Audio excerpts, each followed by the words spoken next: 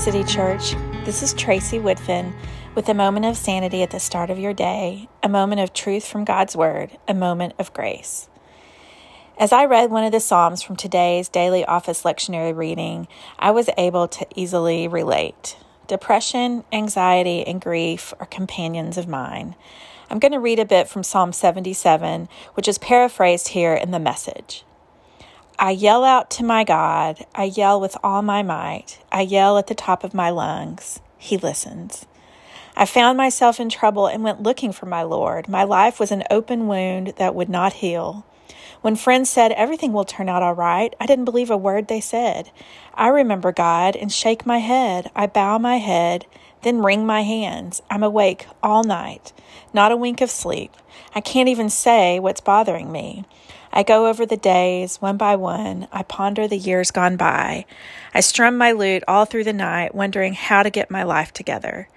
Will the Lord walk off and leave us for good? Will he never smile again? Is his love worn threadbare? Has his salvation promise burned out? Has God forgotten his manners? Has he angrily stomped off and left us? Just my luck, I said. The high God retires just the moment I need him. Okay, who can relate to this?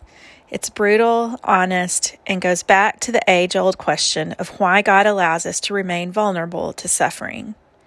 We believe God to be powerful, loving, and good, but he allows terrible things to happen in the world.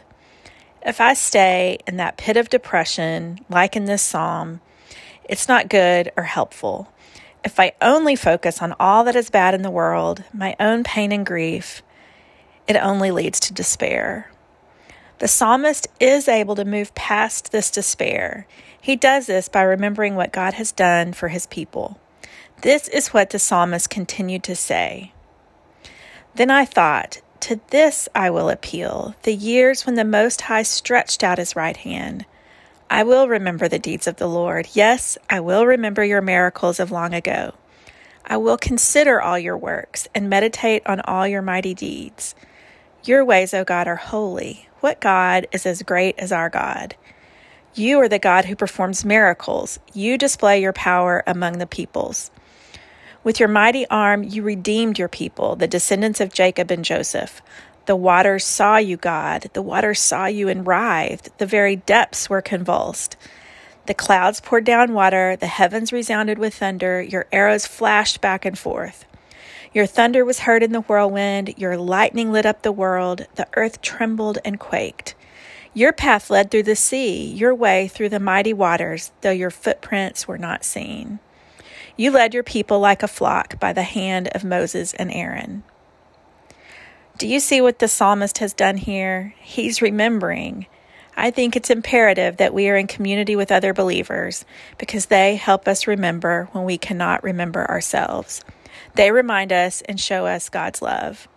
Verse 19 says, your path led through the sea, your way through the mighty waters, though your footprints were not seen. There are so many times that I cannot figure out what God is doing, and I know I will not this side of heaven, but it's okay to admit that. The psalmist remembers that God brought Israel out of Egypt. He divided the Red Sea before them. He destroyed the Egyptians. He took his people Israel under his own guidance and protection.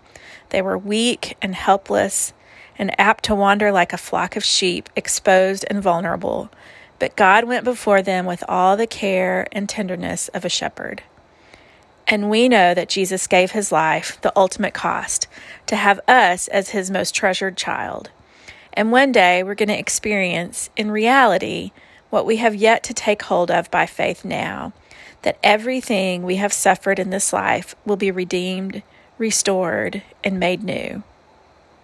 Thanks for listening. Until tomorrow, stay well and do good.